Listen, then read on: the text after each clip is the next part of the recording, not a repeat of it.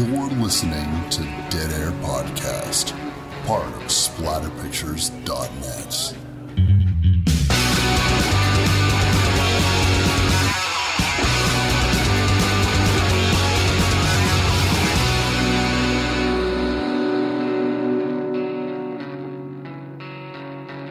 What's up, everybody? Wes, Dead Air Knipe here with always Typical Lydia. Today's show, we're going to be doing the 2018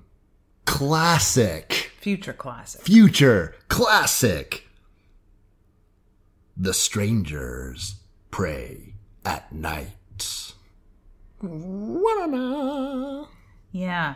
I love this movie, you know that. Yeah, I do know. I love it more than anything. If I had a child, I would love the Blu-ray more than I love my child. Would you? Yeah. I can believe that. Yeah. If it was one of those scenarios where you have like those parent dreams where it's like there was this black vortex of nothingness in front of me and an eerie voice said that I had to choose one or either of my children, and then I just threw myself in there, I would throw the kid in. Save my Blu-ray copy of The Strangers Pray at Night because it's done more for me than a child ever could. That's believable. Yes, I can see that. Considering you don't have a child to do anything. But imagine if I did. Like perhaps like competition is thin right now. Imagine if you did. I can barely. I know, right? Because I would throw it into that vortex the second it like opened one of my packaged G.I. Joes. I always tell people, I try not to just dismissively say I hate children. It's not that I hate children. It's more that I don't get them. And also I'm too selfish to be a parent. Like, I don't want to give up anything. And mine even goes a little further, that I wish more people were a little more selfish or a little more intelligent to have not had so many children. And there's a lot of problems with people who maybe should have made better decisions. Yeah, it's just like when parents say that you lose stuff but you gain so much more, I'm like, that's crazy talk. You are talking like someone who can't get rid of this thing because you can't. It's yours. And like, what are you going to do? Like, you can put it up for adoption, but it seems like 6 is a little old for that. Yeah. And so, you know, and I've seen children just ruin the coolest people I've ever met in my entire life. They're just a parent now. I've seen coolest people ruin fucking children too. Yeah. Right? Well, there's that too. Yeah. And they're ruining future adults. Great. This person's going to be my boss someday. Yeah. And right now they're throwing tantrums every 10 seconds and they're on more medication than 10 of the senior citizens I know. Yeah. I've never looked at somebody's DVD or Blu-ray collection and thought you've made a bad decision. This person shouldn't be the owner of these films. Somebody recently told me that they really felt that my Blu-ray collection was overwhelming because they said, I feel as though there's more movies on your shelf than I've ever seen in my entire life. And I was like, it's one bookshelf. That's not, yeah, no, that's like, crazy. And maybe they're just not a movie watcher, but I've seen people say that about books. I've seen people, like, a girl told me the story of, when I was dating my husband, he walked into my bedroom for the first time and saw, you know, like over your bed when you were a kid, you might have had a shelf. And right. She had like Nancy Drews and a couple other paperbacks on that. Yeah. And he was like, whoa, you read all those? And he was just mind blown.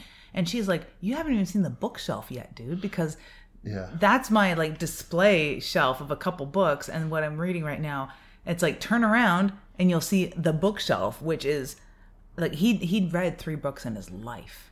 Yeah. Because it's like, so that type of person, let's say theoretically you bought 1 book a month for 10 years. Like, and that's nothing. Yeah. Like, it's just like once a month I buy a book and I read it throughout the month and that's what I do. That to me seems like a regular but pretty casual reader. 120 books? You can fit that conveniently on a shelf. Exactly. But to this guy, you may as well be opening up like the warehouse at the end of Indiana Jones, and he's just like the wonders. It's the fucking Library of Atlantis. But do they not watch movies incidentally? Do they not see movies on television? That's what was expressed to me. Yeah, okay. It was expressed to me that they don't really watch a lot of movies, and I was like, I could see that.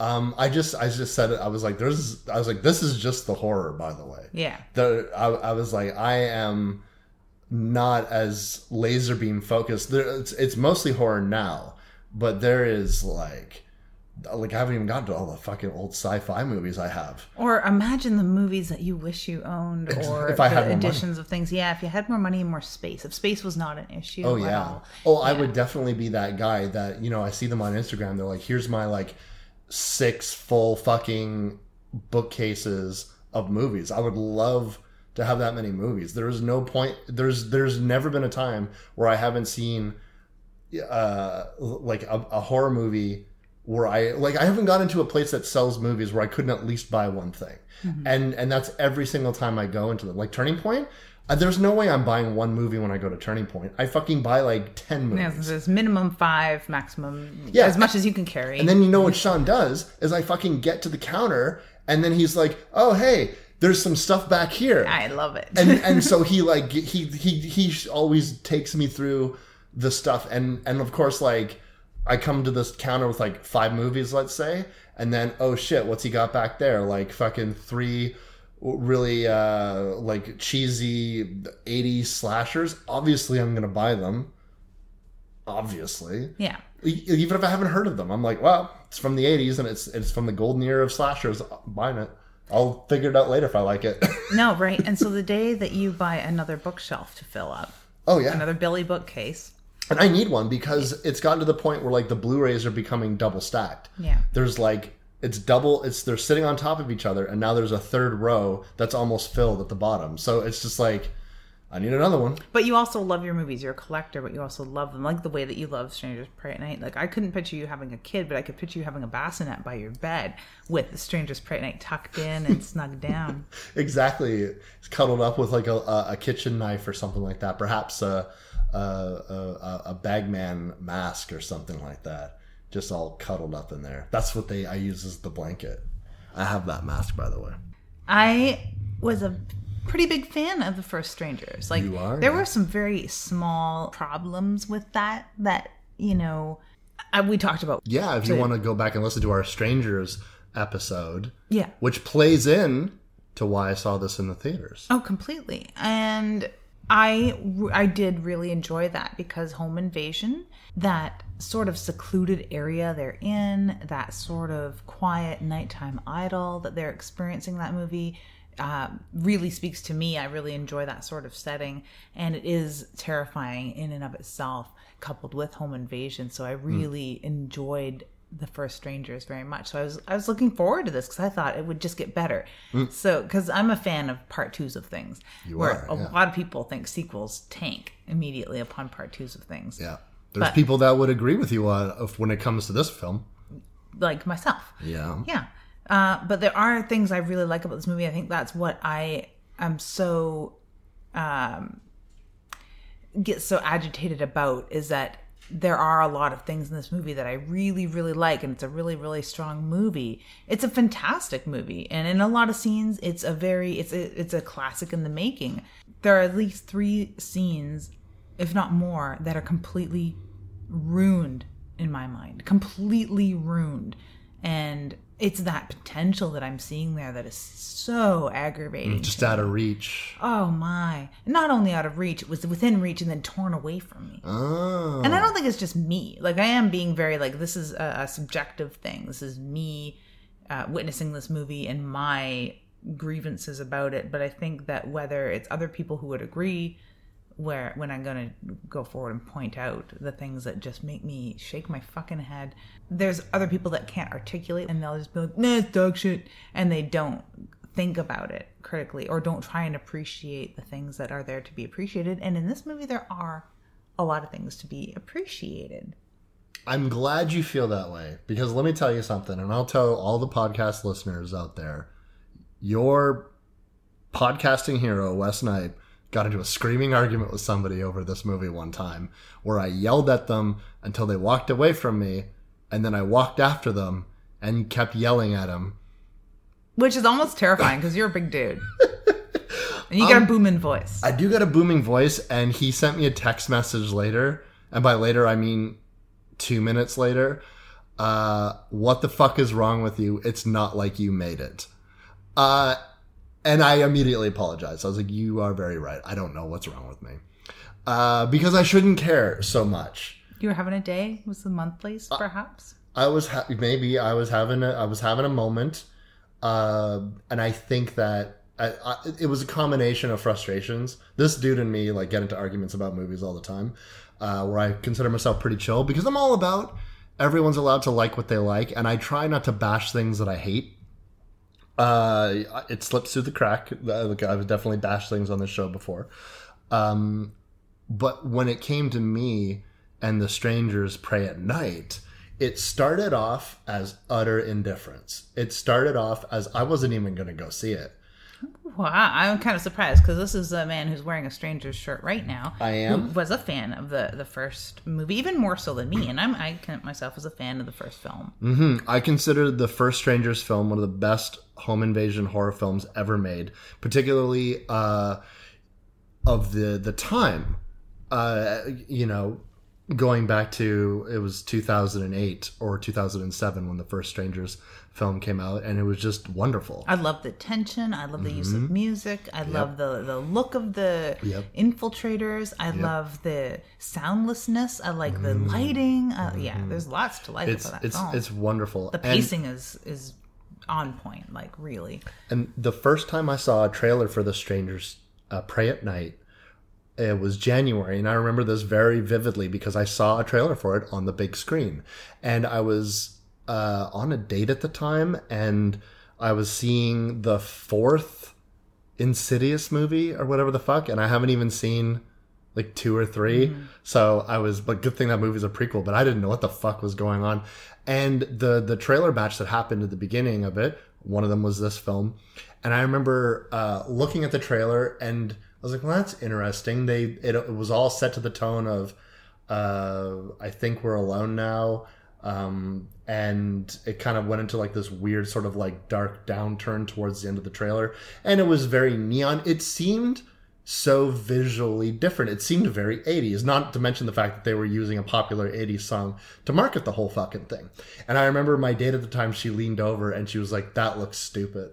And and I was like, yeah, maybe, I don't know. Like it just seemed tonally so different, but I didn't really care. I was like, whatever, I'll skip it. Because or at least I'll get to it later. It didn't seem very immediate. Then you and I did The Strangers, and then 2 weeks after we released the episode, the movie came out in theaters. And I was super because yes, I like The Strangers, but sometimes when I don't watch a movie for a while, you forget how much you like it. Like every time I watch Pieces. Oh, no, wait. I know exactly how much I like Pieces. So to the point that you have like a novelty puzzle somewhere around here. It's over there. Yes, of the pieces. So just in case, you find my body, you got something to put together later. Yeah. So I was we did the movie for the show, and then I was like super pumped on it. You're riding that Stranger's wave. I was riding that Stranger's wave. So I was like, fuck yeah. And so I'll never forget it. It was a fucking Friday morning at 9:30 in the morning. Or best time to go to the theater. Yeah. And I took in the show. I was literally the only person in the theater. Nice. And I was sitting there back center, feet up on the railing like a freaking god, and watching this movie. And I can't express to anyone enough about how fucking much fun it was watching this movie. I went in there with almost no expectations, except for the fact that I love the Strangers film, but like as I'm always like, that was this one, this is this one, so don't go crazy. And I fucking loved it. And they kept doing things in the film that it was almost as if the people who made it kept looking at the camera and being like, Wes, here comes out of context pop songs, Wes. Like, and it's all these things that I just absolutely fucking love. Now, let me say this. Do I think that this script is fucking perfect? No. But that's not... A movie doesn't have to be perfect to me to be in one of my top 10 horror films of all time. I'm fucking putting that stamp on them. I'm sticking by that. And I was always suspect of people who said shit like that, who like people who put like movies that came out in like the last 12 months, like this is like my number one fucking horror movie. I was like, you just saw it. It's like, you know, someone let just it grow on you a little bit. Yeah, it's like someone just gave you a hand job and you say you're gonna fucking marry them. Get out of here. Like grow up a little bit, live a little bit more. Yeah. But here we are. Here we are. And this was like me obsessed. Like I was fucking obsessed with this movie. I kept I wanted to go see it again in theaters, but you know, timing and you know, I work nights is hard. So I was just like, when's the fucking Blu-ray coming out? When's the fucking Blu-ray coming out? I can't fucking wait. Like I need to fucking see this movie immediately. I was constantly checking it. I went to the store at fucking like when it opened to buy my copy of The Strangers Pray at Night. I was fucking like, I bought the first Strangers movie so I could like just keep rewatching. You should have upgraded your ticket for a digital download at the theater. I should have done that. I only think about that like a few days after when I'm like, God damn it. I wonder how long of a rollover that has. But yeah, you talked it up big time. I talked it up big time, and I've watched this movie 6 or 7 times since the theater experience. Yeah. And this was like, I brought this home and I put it right in the freaking player and I was like, I gotta watch this right now. And I loved it, and I would show it to anyone who fucking breathed. And of course, to my dismay, the reception of this film is not great. But you're an expert on this film now, so maybe you can explain to me a couple fucking things, Wes. I'm an expert on this film in as so much as I'm an articulate fellow. I love this film. You've seen it. I've seen it a handful of times. I will defend things that I feel need defending, and I will agree, obviously, with things that, like, if you point out things that are like, this sucks, I'm like, oh no, I get it. The only reason I got mad at my friend was because the things that he was getting mad at were baffling to me, and I was like, oh, you just don't like horror movies. That's what that is. Yeah. But anyways. I like horror movies. You love horror movies. Here we are. It's on. I will never yell at you, not for this. First of all, I'm too sleepy. Second of all, you're very nice to me, one of my best friends ever, and you're very intelligent. I think if you have problems with this film, they are probably right and good and totally just. It just doesn't hit me the same way as it hits you. No. Very true. Very true. And I do know that at least you've mellowed out with your violent defense of this film.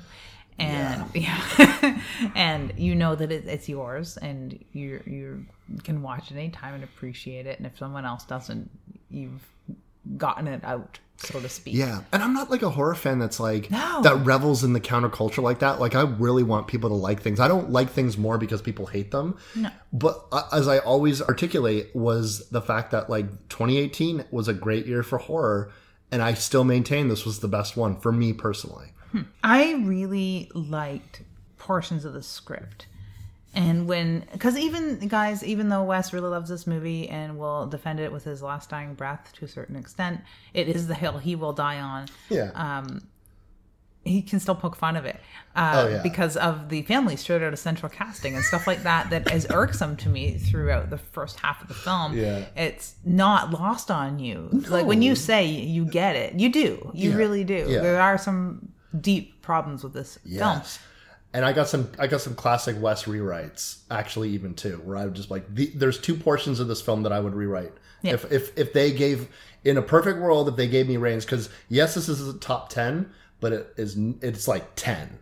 So like if they wanted it to hit number 1, there's 2 big rewrites that would need to happen in the film. There's only one thing that I would really want to change, and we'll get into that. As far as the writing and the script, and because everything is fine, really, honestly, it's already been done, but there's technical problems that destroy this film. But anyhow, we watched on Netflix, and I'm really glad that it hit. Or was it Shudder? It's on Netflix right now. So it was on Netflix. Only because, and I was waiting for it too, mostly because of your excitement, and I knew we were going to do it for the show. So I watched it and was disappointed. And I'm not going to say that you talked it out, because I saw the trailer too. Yeah. And I liked the trailer. And that mailbox with a happy face on it, I was stoked, because I thought they were going to go like Trailer Park, whatever. I'm fine with the setting. But I thought it was going to be a little more secluded and a little more in line with, maybe it's just the house down the road from the next one. And that's what I really, really wanted. What I really, really wanted from this movie, and this isn't really part of what my disappointment is, but I think that they lost a really good chance to do this. And who knows, maybe there'll be another Strangers movie. I don't know what Brian Bertino's up to. He's up to all kinds of stuff. Yeah. But I'd like to see another Strangers film, because in the first one they answered the question of why are you doing this, and they asked that a couple times in this film too. But the why are you doing this in the first film was answered quite eloquently and mysteriously, and I liked it. And it's a classic line. They put it on the fucking box. They put it on the fucking box. And people say it, and people that stuck with people, that chilled people. Yeah. It worked. It was powerful. The answer to that same question, and it's a shame that they posed the same question at the end, was weak. It was weak. fucking weak. The better question, there was better questions to ask, and the much better question is, who are you? I want to know more about these fucking people, and not in a goddamn backstory unfurling. I don't want a bunch of You don't need Rob Zombie to redo this to... No, thank you very fucking much. But I wanted some hints. I wanted to, even if it was baffling and fucking... mostly meaningless or vague or contradictory. I don't want to know their fucking names. I don't want to see their driver's license. I just wanted a little more context for these people. We should treat you to the Blu-ray extras. There was a viral marketing campaign that starts POV shots of each one of the strangers before they get together for this movie, and it shows their dwellings. Oh, nice. Where they live. Shame it's not part of the movie. Yeah. Yeah. I would really enjoy that. Or a little bit of their maneuvering. If you're not going to tell us who they are, tell us a little who they are by the way that they maneuver. Because that is part of the fun of this film, where they maneuver around this trailer park. And it was even better done in the first film, where they maneuver around the house and you never know where they're going to pop up. But their maneuverings and how they can sort of second guess everybody is fascinating to me. We don't even know, we identify with them as like Baghead and Pinup and Dollface. We sort of vaguely think of them as mom, dad, and daughter.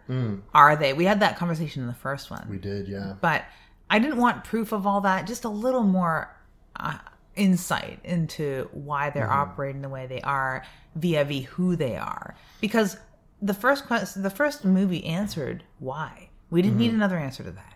True. As with any sequel, it's always an opportunity to expand the lore a little bit, and you're right, the question that we wanted to know in the first film was answered adequately. It's anarchy, it's chaos. There is no meaning to anything that they're doing, so the question doesn't need to be asked again. You would think that, yes, there would be who are you or whatever, or perhaps no question, like no direct verbalized question towards one of the strangers, what have you, because even the things that they do reveal about the strangers, like, for example, having them speak more lines of dialogue showing Dollface's actual face. There's nothing to it other than it kind of reminds me of this episode of the Justice League cartoon where Lex Luthor, sorry, this is a tangent, where Lex Luthor changes bodies with the Flash and he goes into the bathroom and he's like, time to find out who you really are. And he unmasks himself and he just looks at himself in the mirror and he just says, I have no idea who this is. And so it's that, right? You unmask Dollface and you're like, aha, a skinny blonde lady, just as I suspected. Pull off her skinny blonde lady face, and it's like Old Man Tucker from the carnival. Oh, I thought it was going to be a cyborg. Oh, cyborg. I was thinking more Scooby-Doo, because there's a lot of splitting up in this movie, so it really kind of reminds me more of Scooby-Doo than anything. Like, hey guys, let's go check out that groovy, spooky trailer park. One of the things that I'll also say in critique of this film, in my opinion, the first Strangers movie, what I loved about the couple was Scott Speedman and Liv Tyler herself was the shorthand between them, how it trusted its audience to tell a story and not tell a story at the same time through dialogueless flashbacks, set art direction to the house and stuff like that. It told you a story about what this conflict between this couple was without having to, here's our kitchen scene with a long exposition, yada, yada, yada. The shorthand in this is also present. There is shorthand between the mom and dad. There's shorthand between the brother and sister. And there is a conflict there. We know that the mom and dad are shipping off Kinsey to a boarding school for wearing a Ramones t-shirt. Basically. Because I don't believe one thing about, like, sure, she might have cut a class or two, but I don't believe that she's out of control. There was some incident, but without flashback, and it's sort of tossed in there. I feel like it's just less effective. No, we just don't buy it. Yeah, and that's how come I joke about the family just being, it's mom, it's dad, it's baseball son, and bratty sister. That's really what you need to know about that.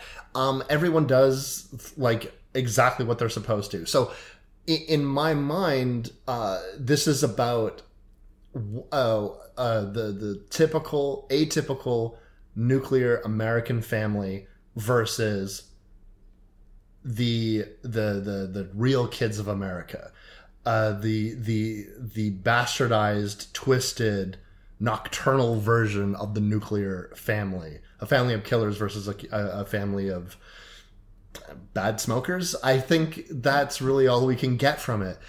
And so if that's the premise of the film, I'm on board. I'm totally present. It's simple, but it doesn't need to be complicated. The only thing that I remember being super confused by for a split second was this trailer park. Because I was like, what is this place? Is that more of an American thing? Like, we were discussing this while we were watching the film. Mm-hmm. And I've seen loads of trailer parks. I've known people that have lived next to trailer parks. I've gone to people who lived at trailer parks. I've visited summer-only trailer parks. There's often American friends or relatives up to go to their trailer that happens to be here in Canada that is at a summer-only trailer park. I've known people that have run trailer parks. Like, I know people have done gardening in trailer parks so that before the people show up, they have a nice garden and stuff and everything's raked and ready. Like, so I've on the fringe had a lot of experience and know exactly what trailer parks are and have all my life, basically, I guess. And I mean, is it more of an American thing though? Because I don't know. It seems a weird spot to vacation because I was thinking about it. So I have a friend that has a trailer. I think he owns it, but I'm not entirely sure. But every summer he goes up to the trailer park. And he's like, oh, I'm going up to the trailer. It's basically, when I say I'm going up to the cottage, it's the same thing. Although, if memory serves me, there is waterfront there, but you're also sharing a lot of property. And I think people just sort of rent willy-nilly. It seems to be a place that he and his family only go to during the summer. And that's what this one seems to be. And there's probably waterfront nearby. But they got that tacky pool. That's what makes me think that there isn't any waterfront. But it's something lake. But you're Isn't right. It Gatlin Lake? And they have to cross a fucking bridge over a river to get there. So it seems to be, and it is remote to a certain degree. And I've seen trailer parks. I've seen some nice trailer parks that are lakefront, and they are, you haul in and haul out seasonally. You don't leave your things there over the winter. But a friend of mine just pulled her trailer out from a place that is waterfront and more like camping. But it is year round. You can leave your trailer there year round for ice fishing and stuff. But then there's also trailer parks like Sunnyvale, or the one my sister lived beside a trailer park that was like houses. They're like houses, year round houses, or like Sunnyvale. I just keep thinking Trailer Park Boys because I've been watching a lot of that. Too much of that, or not enough. I don't know. Someone's got to do it. I've watched Trailer Park Boys somehow all of my life since it started. It seems. So that is a trailer park that we can all relate to. I don't know if it's more of an American vacation spot because Canadians tend to mostly go camping or somewhere else, another destination, because we live in that sort of wilderness, a lot of us, year round anyway. So we don't need to go anywhere. I mean, there's a goddamn raccoon in my backyard right now. at least the dirt path leading up to your place is not all squishy mud anymore. I don't have to like worry about falling on my ass. No, it's not that much of a water park, although there were 2 ducks in the back when the flooding was hitting. Yeah, go figure. So, what is this movie even about anyway? Even though we've been talking about it for so long that we've pretty much covered the what is this movie even about anyway. What is this movie even about anyway? It is about the clash of 2 families? This movie is what happens when you let your daughter wear a flannel shirt around her waist, knees hanging out her jeans, and a Ramones t-shirt. In the Parents Guide on Internet Movie Database for this film, they do note that it hangs off of one side of her shoulder. What the fuck is the Parents Guide? Oh man, you've never read the Parents Guide for a film? They count the F words in this. I think there's 14 of them. Really? Yeah, it's great. They talk about every single gore scene. So if you want to know if a movie's gory enough for you, if it's got all the good stuff, as your dad used to say, yeah, you go through the Parents Guide and you're like, oh yeah, okay. Good Lord. Is it like that website, Does the Dog Die? Yeah, basically. Good Lord. Internet Movie Database. Scroll down and take a look at the Parents Guide. Parent Guide. Jeez. There's a Parents Guide. It's great. It's hilarious. Does it? How many times does Kinsey flip off somebody in response to her? They say once in the Parents Guide Wrong-o. for this. It is wrong. I know. Wrong. It's at least twice, maybe even 3 times. Maybe even 3 times. And I think it's 3 times. Yeah. Yeah. Yeah. It's lovely. Parents Guide. It will guide you to what is the gorier films. It's great, especially for something very extreme to read. It's fantastic when they're very offended. You can tell when the writer is offended. Do you think that the taste makers will say, the guardians of good taste, do you think that they're ironically super well versed in the most exploitative, goriest shit imaginable? Because for everything to be rated, for every parental guide that there needs to be, someone had to fucking watch like Gore Girls and be like, chocolate milk from the nipples. So the most sanctimonious scold that you could think of, the fucking Mary Worth of like rating systems would sit there and like and could probably like do a horror trivia of just like, this is how many floppy titties are in this movie.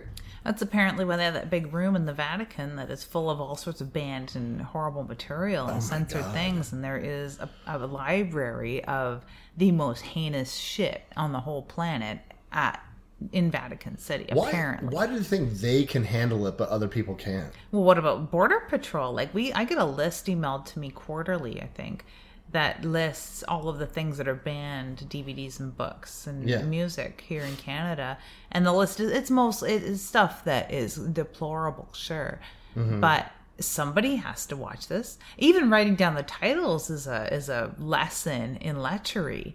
Yeah. So yeah, Kinsey flipping people off left, right, and center. She is a no good Nick. They're gonna ship her ass off to boarding school, which I just do not buy. Just like I do not buy these people even know each other. The family out of Central Casting. Yeah, there is that shorthand that you talked about in the script that makes us, there are believable moments between them, but it's also very spoon-fed. Where in the first film it was a lot more believable. I just feel there's a lot more trust in the first script in the audience, and there's less trust in this script. Yeah. And I think it shows. You could say that this kid is at the baseball diamond. They don't have to have all sorts of baseball references and dress him up like Baseball Kid for the whole thing. And do they call him Slugger anytime during They don't. This?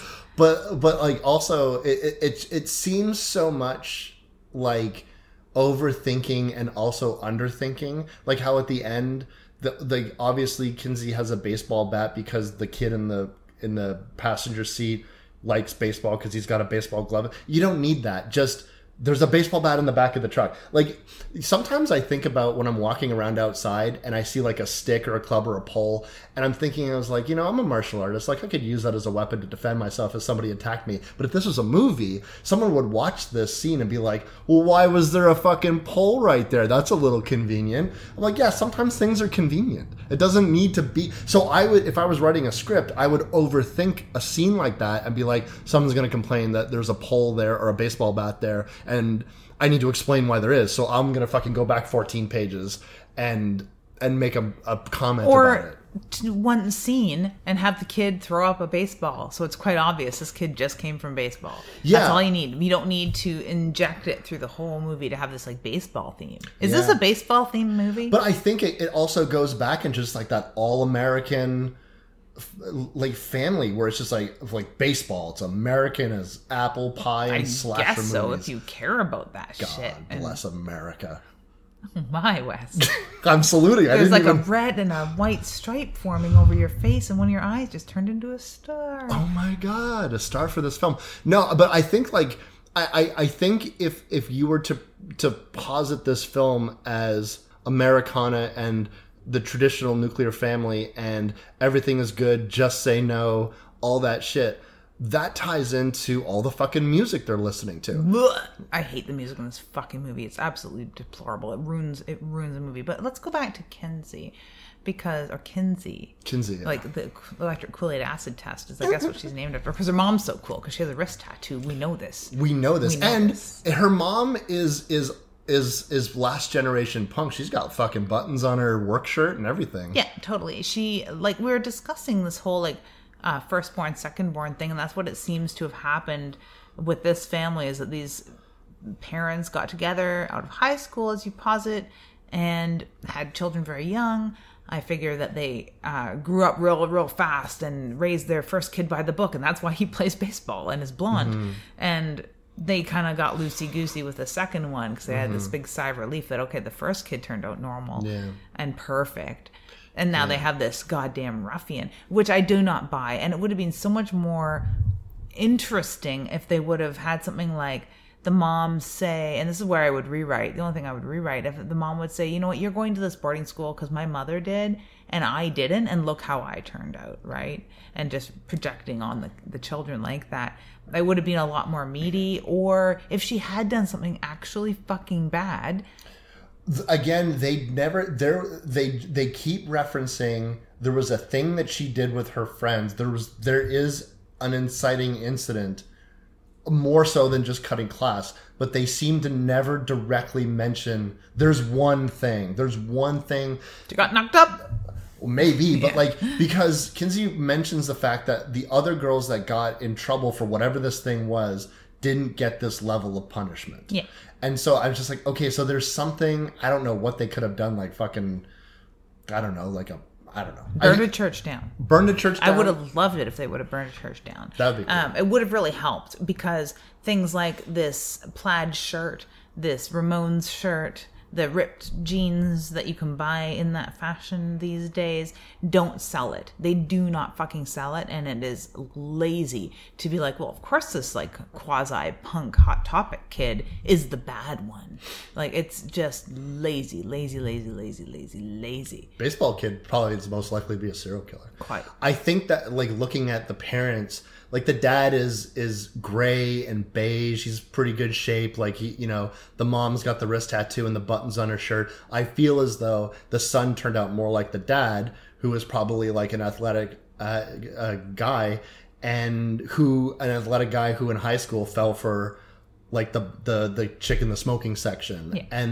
And then Kinsey is turning out more like the mom, and that scares the mom because for some reason their nice house in a nice suburb with a nice car and a beautiful family somehow is like, oh, my life turned out so badly. Like, I need to, like, I would get that if she was like destitute and strung out and whatever, but she's got money to take her kid to boarding school. So again, not to like harp on this one thing, I just think that it's on the cusp of being very good, but it's just less effective than the first film, which you can't help compare it to because it's a sequel to the first film. Yeah.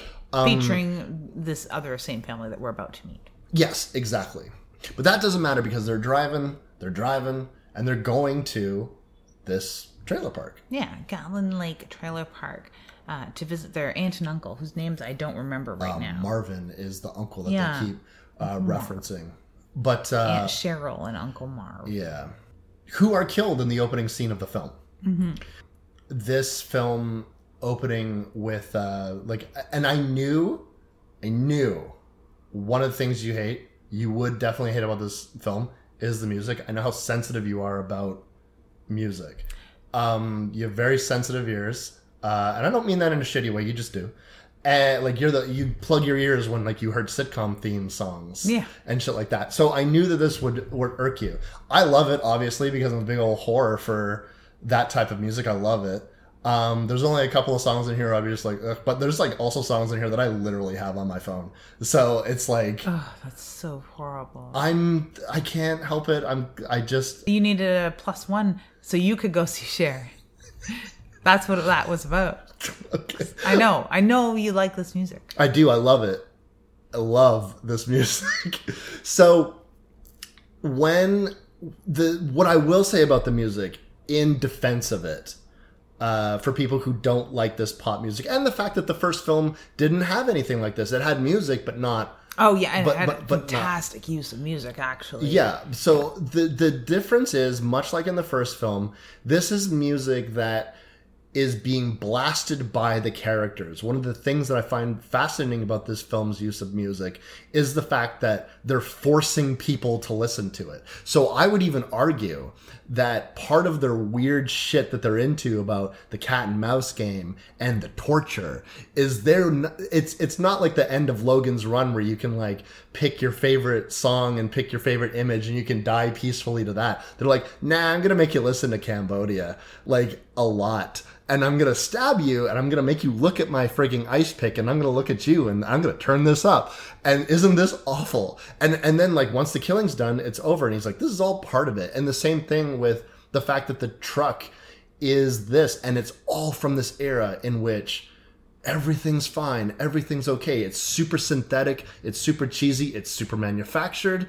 It is everything that you're supposed to want from the decade in which it was created, but this is used as a front to that because look at the ugly things that really is going on in They America. could have made better choices. The songs that they chose have, and it's not like that, yeah, it's no context, it's ironic or whatever. No, it doesn't work. It does not work. And it's way too loud. It's way too loud. I disagree. It is glaringly loud. Counts. Yeah, it's not the too songs loud. don't work. They're terrible choices. Are these the largest cars they could afford? Is that what this is? The largest cars they could afford? They wanted better music and couldn't get it. Like both Air Supply and Bonnie Tyler and Tiffany, those were huge songs. Terribly overplayed, and I think that but that doesn't mean that they're is part of the irksome portion of this, is that they're distressingly overplayed to the point that it is okay, it plays into your torture idea because it is torturous to hear these horrible songs. I mean, also torturous to you specifically, and a lot of people who. People of my age, perhaps, that were subject to this horrible radio music. It's not good choices. It has no context. It's way too loud. And they're just overplayed songs, and they play way too long of them. The only one that really does fit is the All in the Neck scene. That's kind of cool, because he does turn it up, and but it's short-lived, and it's not glaringly loud, and it doesn't ruin a scene entirely. Oh, it's used very well. I like that scene a lot, too. I would die to that scene. Ew. I don't know about that. I would die to that scene. Okay. Yeah. The choice is yours. Oh, it is. My Logan's Run. I'm going to be in a cozy little pod. I'm going to like play me the kill scene from Strangers 2. No, that is a good use of it. But I think that they're trying too hard with this to fit into a particular ilk of film that has become very popular in a similar genre of horror film, that it's working for all of those 80s nostalgia people, and they're choosing particular songs and choosing them quite well. In this movie, where they have a really powerful score, a really useful score, they could have actually written some bespoke music for this film, like Prom Night. Yeah, no, seriously, and done a lot better job than choosing these particular songs that don't fit. They just don't fit.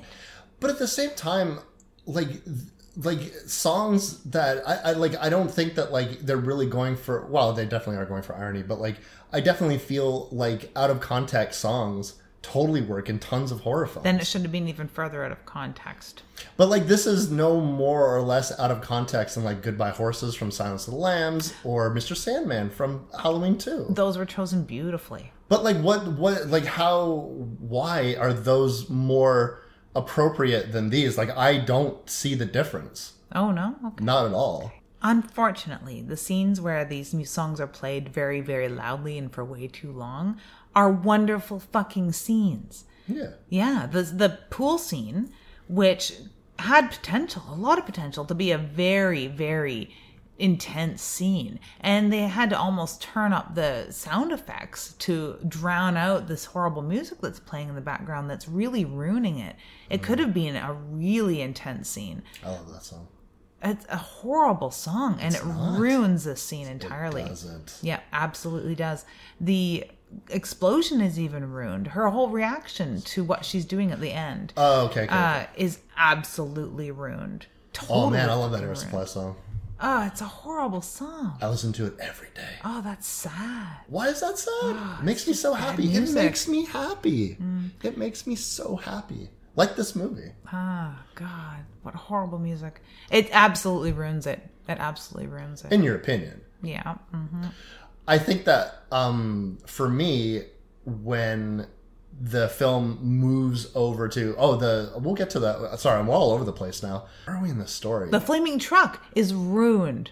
Absolutely ruined by the music. No. Yeah. That had, oh my God, that is, if you turn the volume down, it's up there with Christine to me as far as flaming cars go. It does look very It's similar. maybe even better, like visually, a lot more menacing. And after what you've gone through with Kinsey at that point, it is a lot more menacing than Christine even. And I love Christine. We know that. If we go back to our Stephen King of Palooza of yore, yeah, that does have potential, but it's absolutely ruined with the soundtrack. The score is so good though, and the score is very good. I do love the title. The title score is really nice. I like when the pool scene, when the score overtakes that horrible music. It's if they would have scored that. I like that you can't even say music. Intense. You're like, no, got to say horrible in front of it. It really is horrible. It's not though. Yeah, it does. It's not. Unfortunately, it's not. Unfortunately for you, it's not. It's not just me. It is just you. Well, how many other people love this music? The people who made it super popular, the people that still listen to this song to this day. I was like, you want to go to YouTube right now and read all the comments? Like, still 2019. I only picture cougars in a dive bar. Yeah, but like at the same time, like those are people that still like this song. I was like, just because you have a personal distaste for it. I think that there are more people that dislike this music and this sorts of music and these particular songs than there are people that like them. No, I totally disagree with you. You also come from the world of radio where they've cranked this stuff down people's throats in a torturous manner. No wonder you like this movie. That's right. The fucking me and the Scott system are coming after I'm you. very anti-radio. Yeah, not me. Yeah. That's my bread and butter. Yuck. Water for dipping. I guess like for me, like listening to these songs are just like super catchy, and I love how they, in my opinion, amplify the scenes. I don't think the songs are too loud in any way, shape, or form at all. So like 100% disagree with you on all those points. 100%. The one place where the music was used really, really effectively is after they get to the trailer park and they've been bumming around and they get their little trailer because there was a note left by Uncle Marv and they have a knock at the door. They do. Which is fun. There's I counted like 4 knocks at the doors. Not including the last one, there's maybe 5. I noticed you checking off the knocks. Yeah, just cause. Yeah. That plays right into why Brian Bertino wrote the first one and into this one, because they talk about being based on true stories, which they're not really. And we cover that in the other episode. Also vaguely inspired by Funny Games from 97. And it's that the knock at the door that is terrifying. And it's used to good effect at the very end of the film, of course. I really like the knocking at the door because we know what's coming. Yeah. Yeah. We have an idea of who's coming. Somehow. Yeah. Is Tamara home? Is Tamara home, yeah. A line that like the second most quoted line from the first film is said here. I remember seeing this with a buddy of mine, and he looked up. He's like, "That's what they say in the first film, right?" I'm like, "It is what they say." Good. But this time, they don't pull the taffy as much on this initial knock scene as they do. They don't really need to. Not only is there a higher body count in this film, and they need to move things along a little bit more. Also, we've kind of that definitely would be really retreading a lot of old territory, which is almost par for the course for some slasher films. But like in this case, they pull the taffy less, but they still try to insert story in between the knocks, because there's the first thing where Dollface will, ask for Tamara and then walk away creepily over the field. And then we'll go back to Kinsey and her brother having a moment together. I do like these two together more than the mom and dad. I think that their chemistry works better. There's a scene later on in a trailer where they're talking about their mother who's already died. I buy that conversation a lot. More so than the mom and dad. The mom and dad look like they met each other like that day. Yeah. But while all this is going on, you're already keeping your eyes peeled for hints of the strangers, the smiley faces, the trucks waiting in the background, blurred bodies, and just waiting. Because I think one of the interesting things about this trailer park to me personally was they seem to have a lot more time here, so they could really they're hurting them constantly, right? They're leaving doors open to make people investigate things. They're almost laying traps. It's hard to get really get an idea of the area so much. Yeah, especially when later on when Kinsey's spending a lot of time trying to escape the park. Yeah. And they're driving around looking for her at the same time. Yeah. We get an idea of how big it is. Mm-hmm. And there's a lot of open spaces, which it's a great beginning of summer pick, really. Yeah. So kudos to you for that one, because it does instill... It hints at enough hillbilly horror for me to make me want to watch more. I love those scenes where they're rolling into the trailer park for the first time, and there's all that fog, because I'm an old school horror fan. So the fog and the picnic tables, that scene. There's a swing set, and all beyond it you can see is nothing to a very distant bush line or a fence or something. It's all very open and all very vast, but it also makes you wonder how long could you run around this place trying to escape people and not get the fuck out of it? How big is this fucking place? Yeah. And there's no one there, and it's really driven home by the silence, even when they're driving up to retrieve the keys, to when they go to their cottage, when they watch Dollface or whatever, because she's just Sweater Kid right now, she's walking away, and she just walks and walks and walks and walks and just walks into the bush, and you're just like, what the? It's a really big, vast place, which gives that summer camp feel, because summer camps can feel like that when you're running from cabin to cabin. It seems like you're walking for 20 fucking minutes. Oh yeah. And that's what this place feels like at night too, which is really nice. Not that the other one didn't take place at night, but no, that's when strangers prey. Trailer parks at night are creepy. All we needed is wind chimes, and I'd have been under a blanket shivering. Sort of. But then the booming fucking 80s music would just ruin it all for you, just suck you right out of it. Yeah. But yeah, so the kids are having this moment out on their own because smoking, I guess. Smoking and baseball metaphors that'll come in handy later. I guess so. Yeah. And they go and sort of walk in. There's another hillbilly horror trope. They just walk into someone's fucking trailer. It is their aunts and uncles, but I don't think they even really know that. They're sort of is this the one? We don't know. Yeah.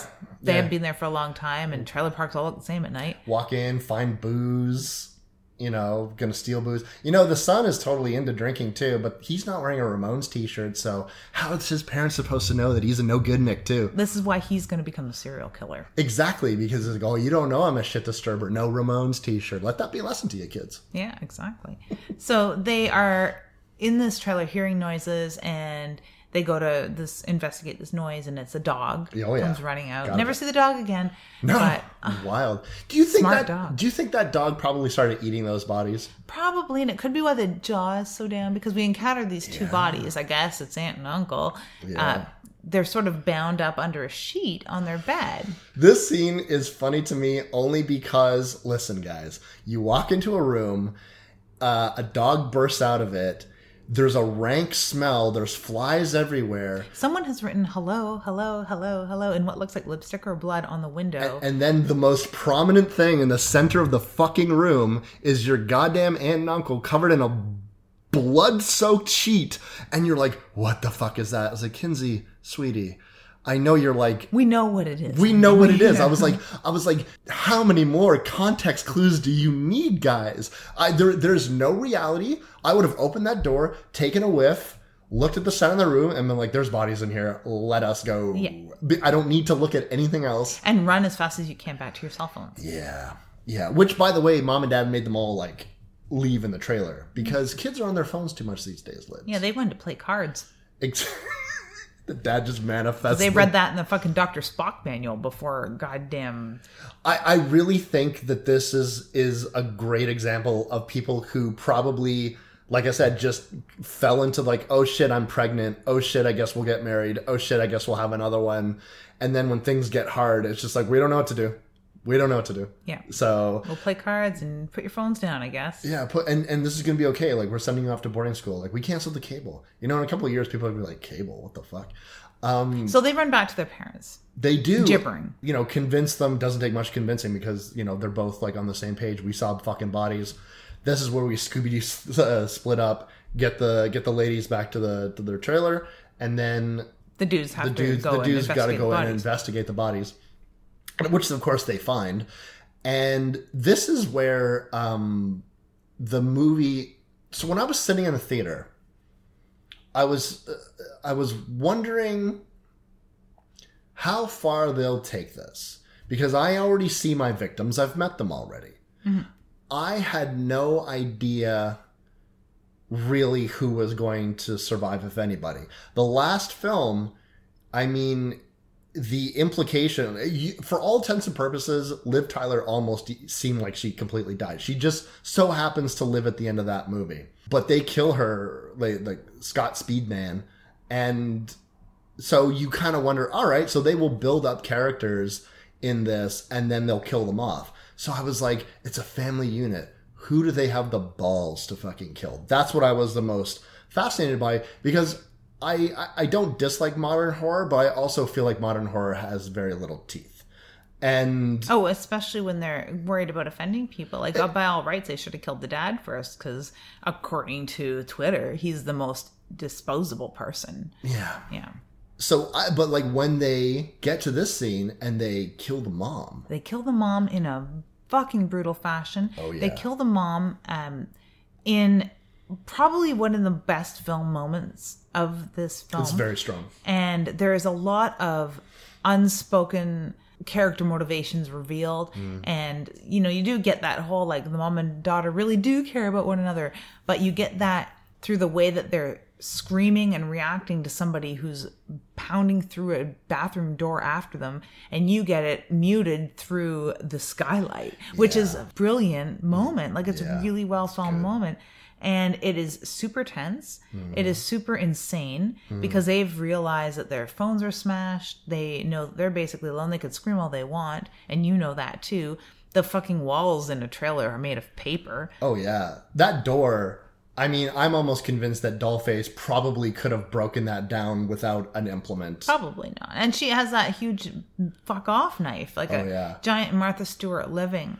Oh, yeah. Yeah. Shiny. It's so shiny. It's a wonderful knife. And just from being so into horror films, as soon as the mom puts her hand on the door, you're expecting that knife to come straight through it. Oh, yeah. Any minute. Because you know it's made of paper, too, right? Yeah. So I really love the scene. And while they're trapped in the bathroom, before they start making their harrowing escape or attempted escape through the skylight, she turns on the music out in the living room portion and turns it up a little, not to an insane degree either to drown out everything, just hear it a little but bit. Enough that it's almost like you're like, oh, you sick fuck, that's just background music. Yeah. That's what you're doing. It's not to drown anything out or disguise your footsteps. You're just like, I want some... Yeah, this is part of it. Stuck in the middle with you. That's what this is. Yeah, and there you go. It's a fucking... This is the most effective use of this music through this film. And at that point, I don't care what song is playing. It could have been any of the roster of bad 80s radio music that they're choosing here.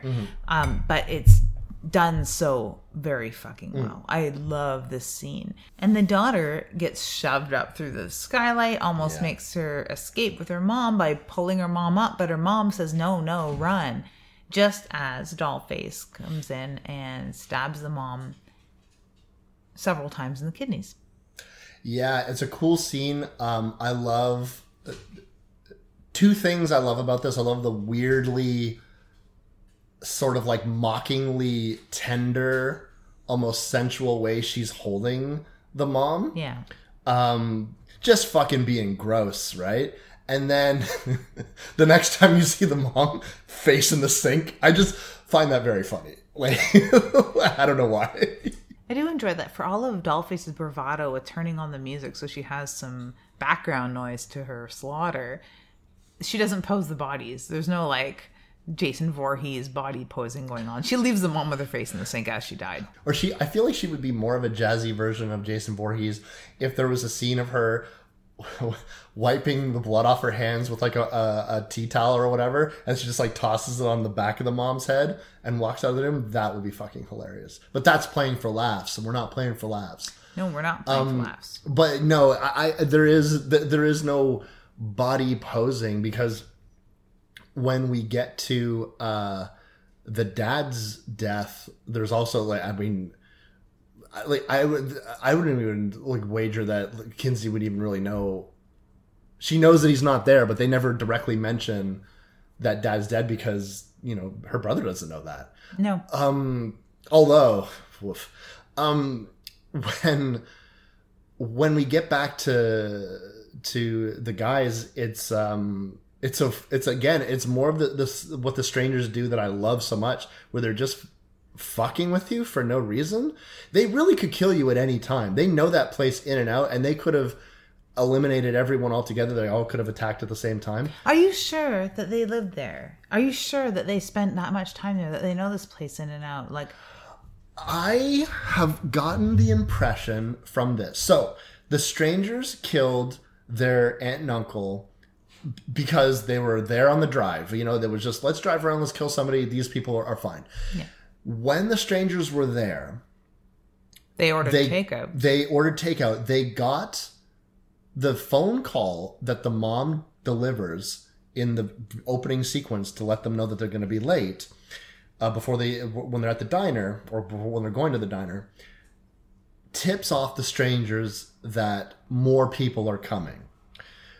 I think that they minimum had 10 hours, which would be the night before versus the time it would take the family to get in the car and then drive over. The fun thing about the strangers that I think, 10 hours. Okay, that sounds about right. When you're thinking like they know the place inside out, they've been there for like a week or something, or they live there seasonally or something. Yeah, no. But they don't seem to need to know a place.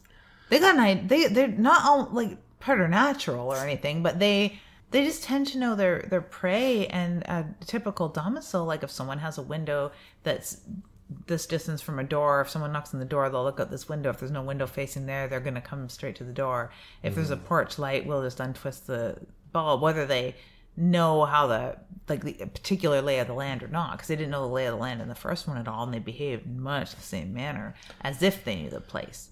And there's enough evidence to support through the movie and through the vagueness of the storytelling that you could assume that the strangers have been doing this for the entire decade, that there's a time lapse in between the films. Yeah. The update of like cars and phones and all that kind of stuff from the last film. And so you would assume that, okay, so yes, they've done this numerous amounts of time. Let's say once a month. They've been doing this for a decade at this point. Okay. Yeah, I do like this introduction to the Baghead guy. Mm-hmm. Baghead? They call him the man with the mask. I always just call him the Bagman, because the man in the mask is less specific because they're all wearing masks. I'm going to call him Stranger Dad. Stranger Dad. I like that. Because you assume that they're like a mom and dad and kid, right? Mm-hmm. Or something. But this Baghead standing out in the front with an axe. Yeah, and also like simultaneously just like pitching shit in the windows and banging on the sides and shit like that. Of course, this is like, there was a gun in here. This is where you have big reactions to things that I feel are super appropriate reactions to things. There's appropriate reactions to death of a loved one. There's appropriate reactions to injury in this film. People act fucking hurt. They act scared. They act upset initially. And then it's like there was a time when the most shocking thing in the world was there was these two decomposing bodies on the bed. Now they're like just like they may as well not even be in the scene anymore because dad's looking for his gun. Yeah. There is this moment where the son is like, "You really gonna shoot somebody?" He seems like, Billy Every Teen just was liked swinging bats and hitting balls. That's what he was all about. And the idea, this reality has not sunk in, and we'll see when the reality does sink in with this character, because he makes some questionable decisions. Fear of the moment, like you aren't not ready to do it. Like he feels, without saying that, he can just simply excuse himself from the situation. Yeah. And it will all go away, or the cops will show up any minute somehow. Which is why, I was thinking about it when I was watching the movie this time. I was like, yeah, like I should have known. Like I write things. Like I should know, obviously, that the parents were the ones that were going to get killed. Yeah. Like, because you need to take away the support system. If you don't take away the support system, then the kids just rely on their support system the whole time. You need to take that away from them. So they need to start acting on their own. Billy Baseball is going to be the first one to buckle under that pressure too. Yeah. And because, and again, it's that moment where, they're driving around, and some of the moments of this movie will make me sort of laugh a little bit. It might be because Is it how they're driving super fast around the trailer park looking just for somebody? Peeling it, and then and then it was just like, I love that Bagman's solution to that is, I'm just going to pitch some shit at their car. And the craziest thing is you laugh at him because I was like, that's your big plan, Bagman, your intricate fucking game of cat and mouse, just gonna pitch some garbage at their van. Fucking so effective. Like, it really, really fucked them up. Like, they careen into, it was almost like that moment in the first Strangers movie where just fucking Scott Speedman like shoots his friend in the face, and the strangers like literally had nothing to do with that, and they were just kind of like, I could imagine them all sort of sitting around being like, look at this. Exactly. If they reacted or blinked or anything ever, they would at least have a little tittle. But there was definitely that moment where I just imagined the Bagman pitching that shit at the van, watching it careen into a trailer park, completely incapacitating the vehicle, pinning the fucking father with a huge piece of porch wood into his gut, and he was just like, huh. Right. No, and totally does its job. Unfortunately, it is almost eye-roll worthy because they worked so hard and almost failed in making these believable characters you care about or whatever. Yeah. The point of like writing for human beings is, but then it's like, he threw a cinder block on your van. Did it pin your leg to the gas? You fucking moron. Yeah. How the fuck does that even happen? It doesn't fucking happen. Anyone would have tramped on the gas, but it's just like, wow, that escalated way too quickly. Yeah. It does its job completely. Yeah. But I almost feel like Bagman would be as surprised as we as the audience would be. Yes. Like, although it also unfortunately makes me be like, you fucking deserve to die now if you can't drive a car, and you're racing around this little tiny trailer park. It's not that big, and if you drove slow and listened instead of driving fast and screaming with the windows rolled up, like, how are you supposed to hear your daughter if you're screaming? Yeah, it doesn't matter. Like, da, da, da, da, da. They're all super bad about just alerting the strangers to exactly where they are, because they're all screaming. Yeah. Like the second from like Kinsey to the mom the mom doesn't have too much time in this world, and she can't scream no more. No, she can't scream no more. She has got a face full of sink. But everyone else, like the second they get out to the street, they're just yelling. And I guess and you got to imagine sound travels.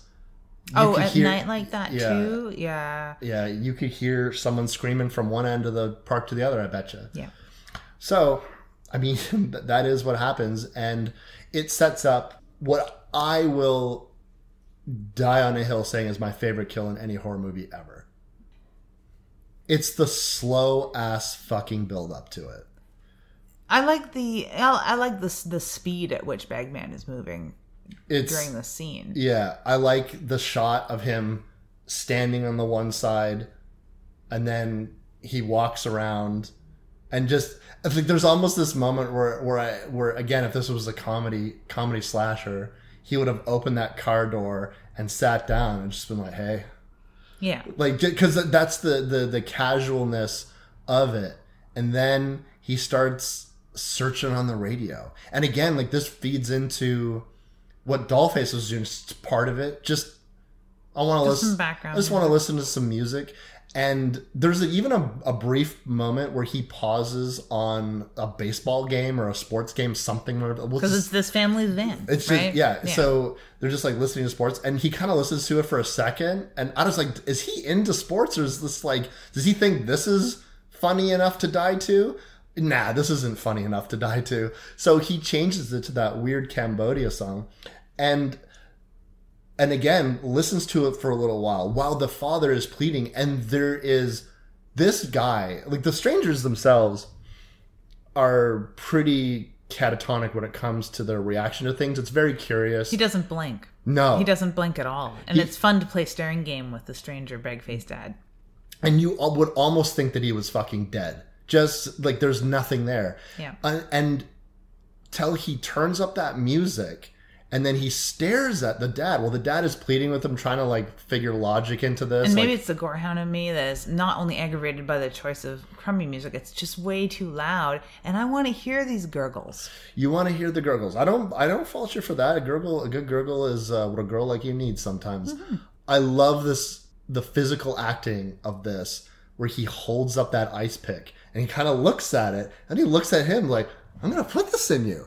Like, and again, there's no fucking expression behind his eyes until he plunges that thing to the dude's fucking throat. Then his eyes start darting back and forth like a fucking maniac. I don't think it's maniacal. I think that he's looking at the blood and the father's eyes is dying. Oh yeah, yeah, it's not. It's just that he has two things to look at. I wouldn't call it maniacal. But I think that it is the only bit of acting where I feel like this guy has a pulse is in that moment where he's watching the life of this dude drain out of him. Still doesn't blink, if I notice. He doesn't blink. It's all just like rapid eye movement. It's fucking wild. I love it.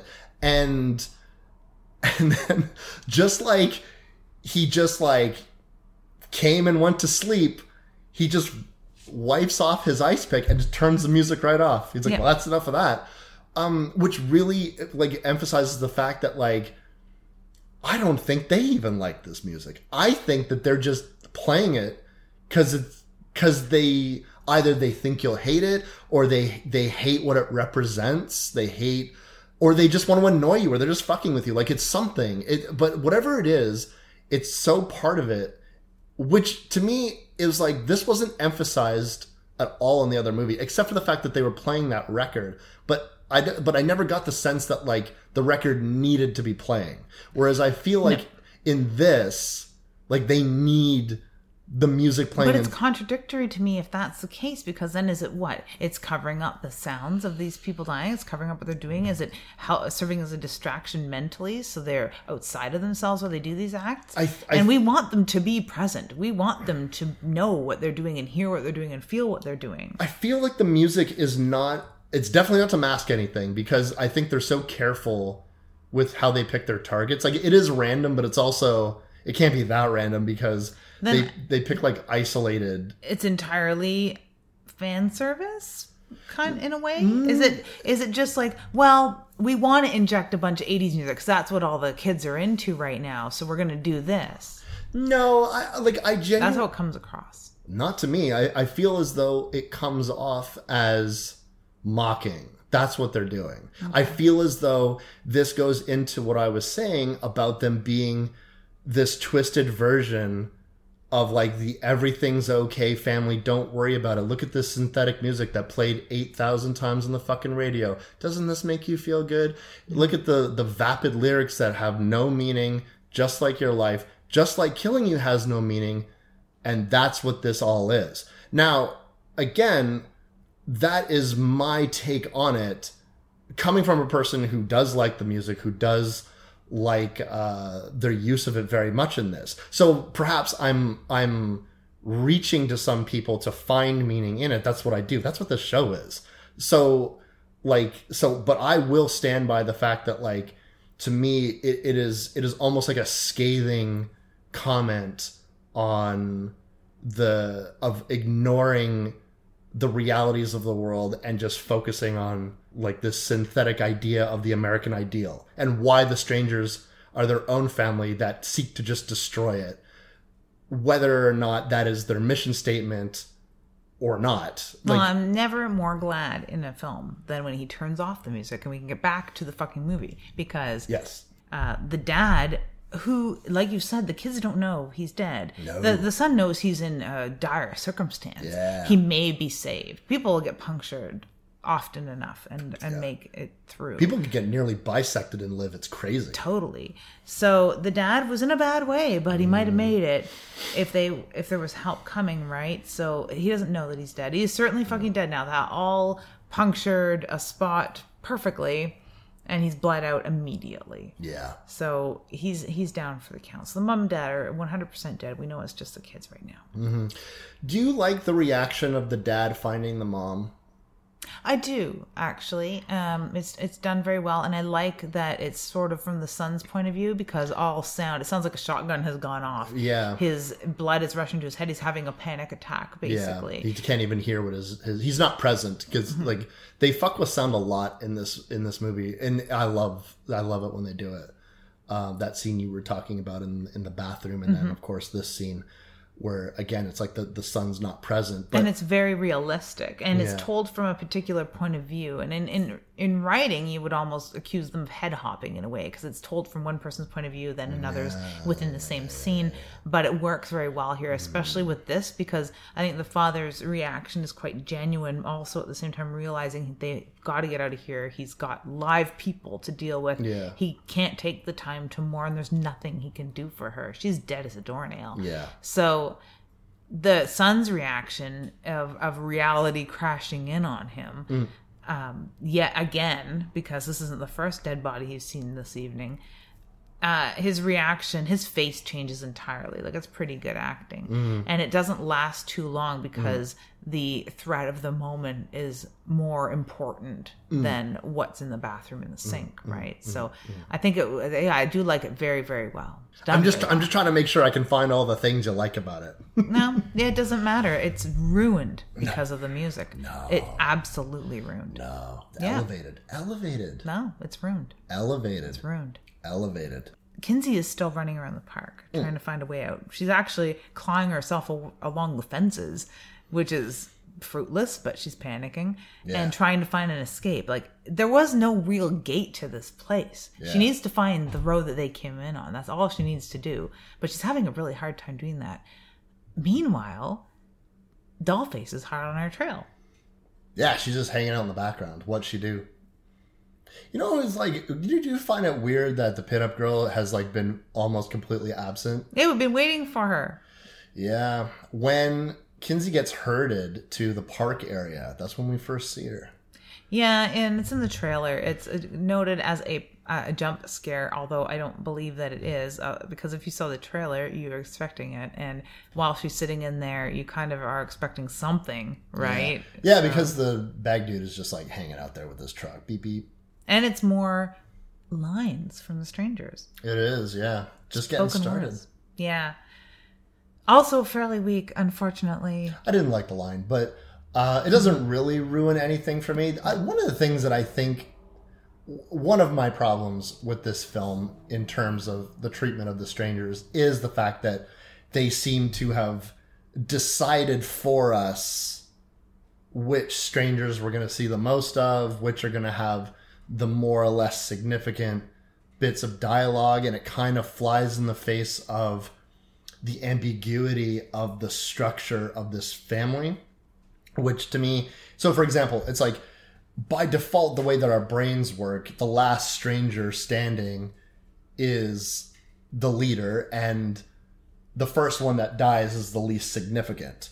And in the first film, it's never presented that way. You don't really know what the structure of this family is. We don't, like, you can guess, and we did guess. Like, it seemed like Dollface was the newest because she was, you know, shaky on the whole thing, and she was the only one that spoke, which at the time seemed like a weakness. Weakness. She felt compelled to answer them, which seemed more of, you were treating these people as people, which is not how the strangers see them. Yeah. At least not in that moment. So like the pinup girl, which is essentially just the stranger with the black hair, the other woman, the mom, stranger mom. Yeah, It's like I just feel like she got kind of shortchanged. She didn't get any kills. It's like, you know what I mean? It's just weird. Like, I just thought it was weird. Like, when I was watching the film, I was like, oh, that's a... Well, she was busy in the kitchen. Maybe. I don't know. Or something. Maybe she threw the cinder block. Maybe she was... Well, that was Bagman for sure. But I think that she was hanging out by the slushy machine, getting ready for fucking Slugger. Yeah. A pretty boring night for her, all in all. Maybe there's some things that were cut that she actually did accomplish, but there's only so many victims to go around at this point too, right? They manufacture a victim at the end, which I love, because it's like right out of like a fucking 80s movie. Exactly. I think that they could have utilized her a little bit more to amp up what the strangers are best at, which is distracting and terrifying people. Yeah. And they don't do enough of that. So I do feel a little bit ripped off there. So she's just been hanging out in this tube all night, according to this movie. And is that where she stays? Can you imagine? She gets to go to the pool. She does get to go to the pool. Beforehand, there's when Kinsey finds her brother, or vice versa, and they have this moment where, again, Dollface is on the assault. I was like, this is a good opportunity to have Pinup Girl be the one in this scene that actually stabs Kinsey in the thigh. But they go for Jack in the Box Dollface, which is fine. It's a way to go. And it does allow for Dollface to deliver more lines. We have, Kinsey's brother pointing a gun right at her fucking face, but he can't pull the trigger. The reality of killing somebody, despite the fact that he knows for a fact that they killed his mother, and his dad is, at the very least, very close to being dead. Yeah. And this lady literally just stabbed his sister in front of her. He still can't compel himself to pull the trigger. I get it. It's not easy to kill somebody. He will get over that toot sweet, though, because he will bash the Pinup Girl in the face with an implement.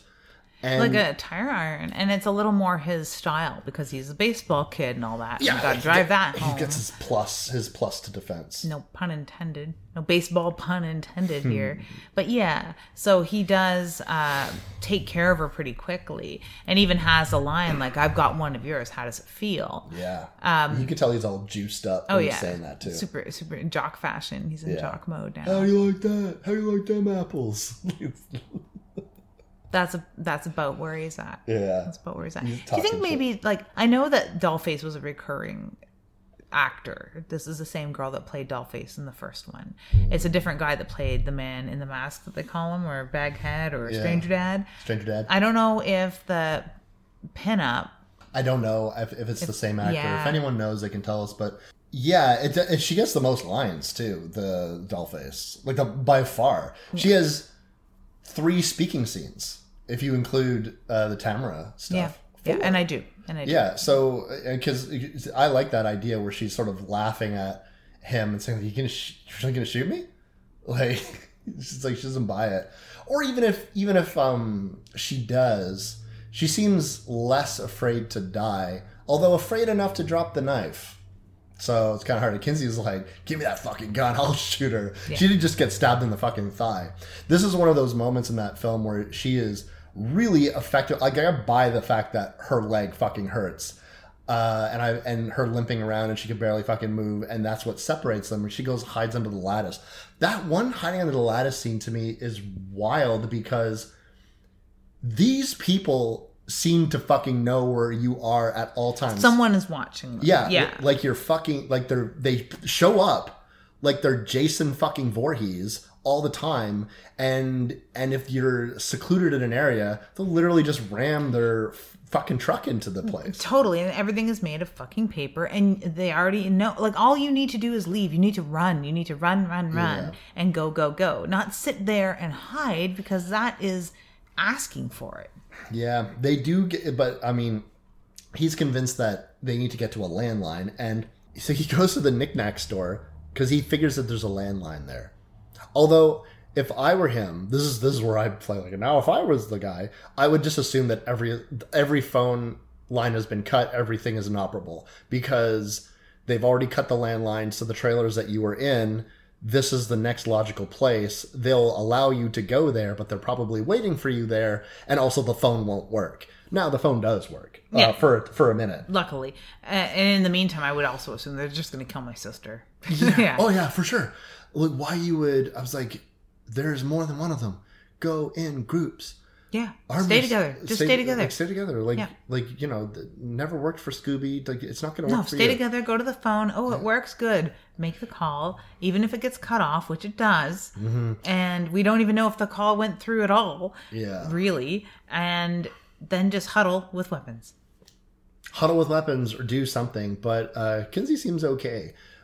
This starts a sequence, which I know the music irks you. Ironically, what I've heard the most about this film, even people who hated it, love this entire sequence. I like the sequence except for the music. Yeah. And I do like the use of the sound though. Like, and it is under the water. I like that cool. a lot. It's way too fucking loud. Way too fucking loud. To the point that they do turn up all the sound effects. So when he's dragging his axe along that tile, that specific tile that is around pools and has a particular echoey sound, they're like amping that up to drown out the music. It's just like, I really, really wish, and I'm not considering this the rewrite. The only rewrite would be the reason why this girl's going to boarding school, so I can believe her fucking Hot Topic genre a little better, is as soon as that music starts blaring, the first thing Luke do is grab the speakers and throw them in the fucking pool. Just because, yeah. Okay. But, yeah, it's just way too fucking loud. There's a lot more interesting noises going on here. A lot more interesting noises. But they've got this poorly chosen song that isn't even so out of context to be interesting. But, yeah, it's just a garbage song. Maybe it's from years of my being subject to radio music and just looking for that power button or waiting for the one person who demands that it be on to leave so I can turn it off, or turning radio music down on people just out of force of habit. Maybe. I mean, I'm hearing you, man. I'm hearing you. But it is visually a very good scene. I've heard it equated to the pool scene in Let the Right One In. In that they take place at a pool? It's intense. In that it sets up a character as someone inconceivably strong and indefatigable and invincible. Okay. All right. I'll go with that. Listen, I love this scene. However, first West rewrite, the brother dies. Like, I'm sorry. Doesn't he come close enough for you? No. I'm sorry. Like, I love this fucking film. I'm running over the hill. I see my fucking friend die. I pick up his rifle and I fucking start shooting. This is an egregious sin of this fucking script. I'm sorry, the brother fucking dies. There is no version of this script that should have that brother living for any fucking conceivable reason. He only got stabbed once.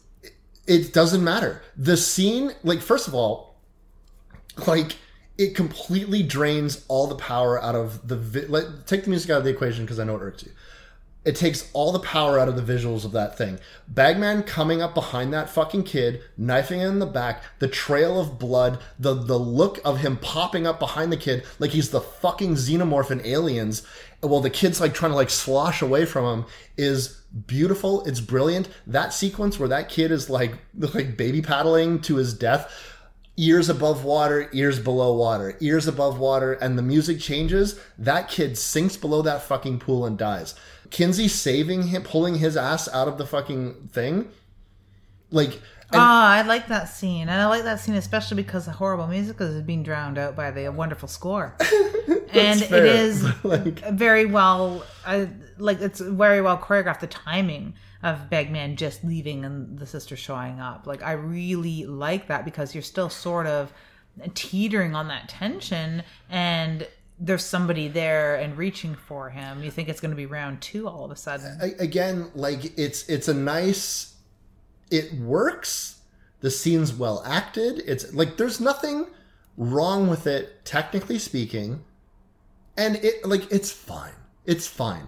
But Wes writes this script. that boy dies. That reach of hope, I don't want that. Usually I'm the heartless one. This is not about, this is like, to me, this is what the Strangers movies are. And I think that if you are following the storyline, like, you just did such a good job with it that I think it should have been a death. Because that's what takes the car death. Like, you know, everyone was talking about this scene. Everyone was talking about the pool scene. Everyone was going fucking gaga for it. That's all I saw on Twitter and Instagram for like a fucking like month when this movie was coming out. Just constantly referencing this scene. But I was like, the car scene is better to me because the dad dies. And I think that, like, if you're watching a horror movie and you're watching a certain kind of horror movie, this is basically turned into a slasher from a home invasion. I like that, like, you know, the brother's not in the rest of the movie, so he may as well have died too. The only reason why you even know he's really alive is because she's in the hospital. And it's to amp up Kenzie as a savior hero here too. So she Yeah, doesn't that's just save her true. own I'll ass. give Like, you- so it does work in that manner. Yeah. I just really wish that the pool scene entirely. I wish there was a version without the music in You it. could probably internet that. Yeah, it would be really nice, like a pre-production run of this, so I could see this, and it would be unbelievably brutal and intense, and the sounds would be unfucking real. And even when his ears are going above and below water, which is an absolutely cool tactic, it's just such a horrible song to come up to. I'd rather be under the water and dead, thank you. Even the sounds of the night and frogs and crickets chirping would be even more eerie, I think. But it does, you know, it gives Kenzie another motivation. She's not just like, oh, great, my brother's dead, I might as well just sit here and wait for them to get me too. She is determined now, like, I'm going to go and get help because she thinks he's going to make it. So it gives her a couple motivations. I'll give you that. Yeah. I'll give you that. I'll back off.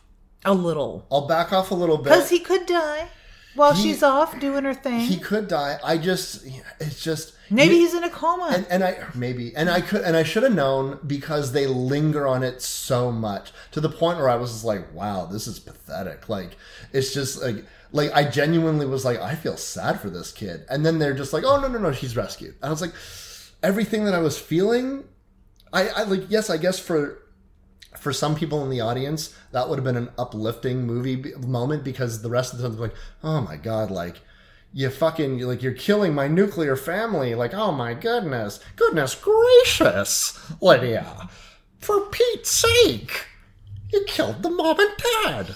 Not the boy too, he likes baseball. That's as American as apple pie. Now we all got is this punk kid, so I guess the strangers are going to kill everybody and win because she can't possibly make it. No She way. can't.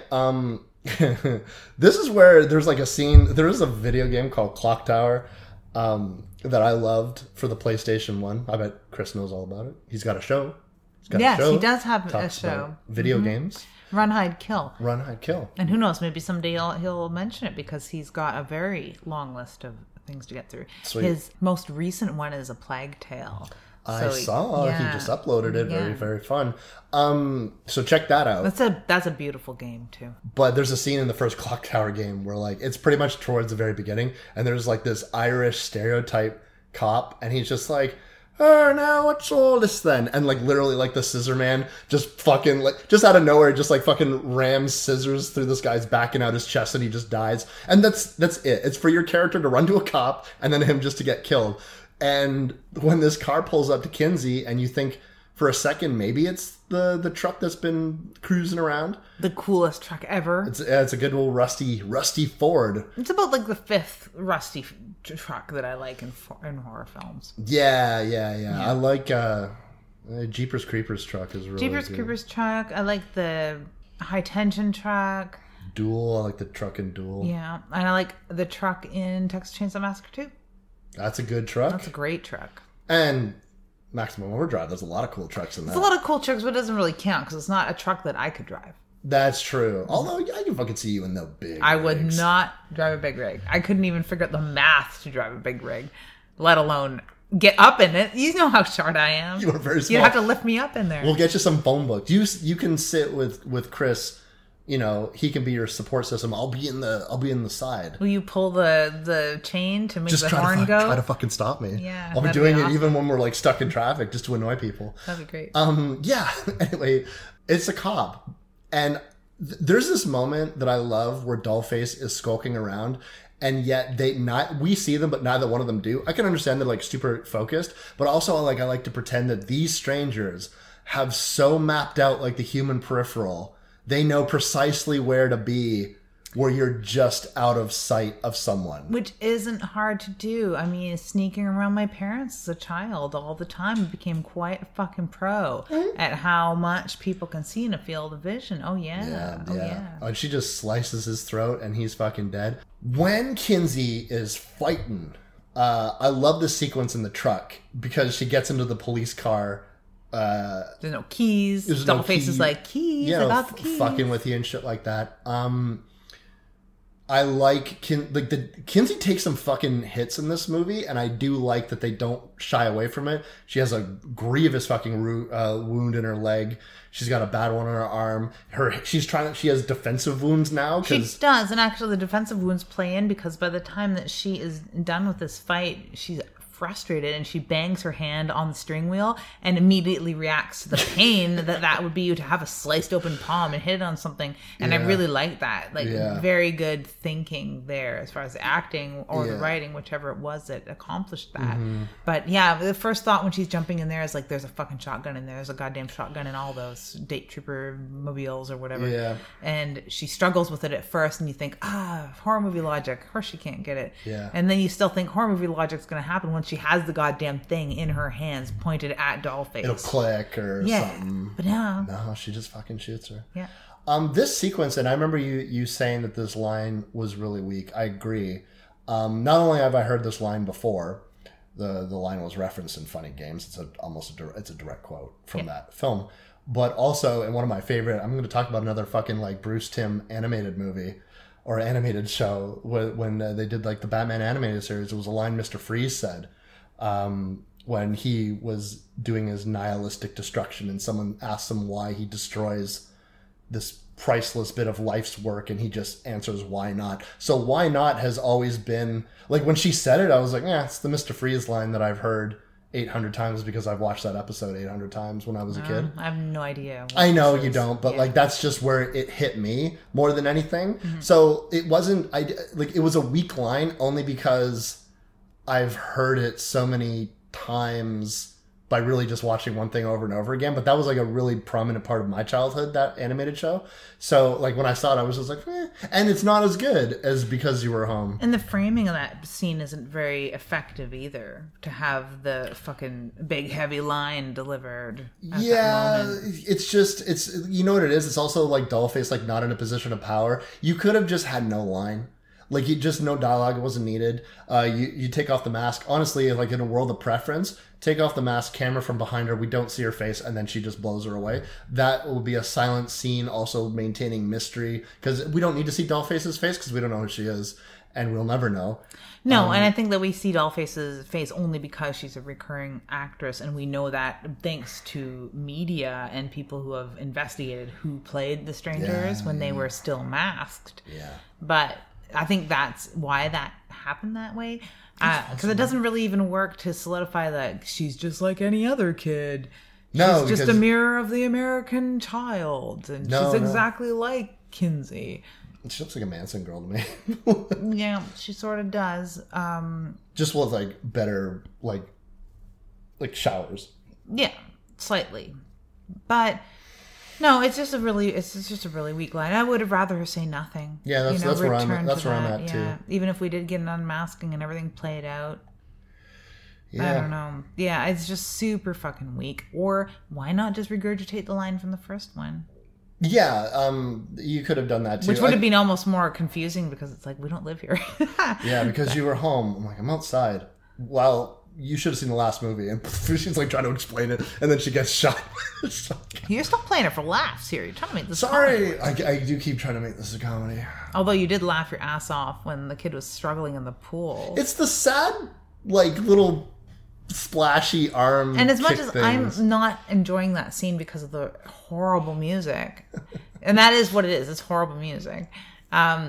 I was thinking, this is really good because his direction might have been, or his thinking might have been like, I'll just paddle like I'm in maple syrup and it'll look like my functions are slowing down. I'm like, this is really effective. And Wes is like, ha ha ha. Yeah. I think I'm going to chop it up to the fact that I've been up since 7 p.m. yesterday. Yep. So there's that. Getting loopy. Getting a little loopy. I was falling asleep while we were watching this, not because I don't love it. So now we get into the best and worst scene in the entire planet. Well, no, I really think the pool is where I'll stop being a super, like, driving home that the music choices are wrong and bad and they should have relied more heavily on the really good score. The score is very, very good. It's a good score. Yeah, no, it really is. So in here, they do rely on this way too loud music because it's got some really cool, powerful visuals and good sound going on, and they could have used more score here or none at all. But I'm also a fan of none at all. I like restaurants that don't have music, right? Like, that's me. But she blows away Dollface. She does. It's a cool scene. Mm-hmm. I love how they linger on that shotgun in the silence too, where it, like, you can hear it echoing. And right away, we have Stranger Dad. Yeah, Baghead. Yeah.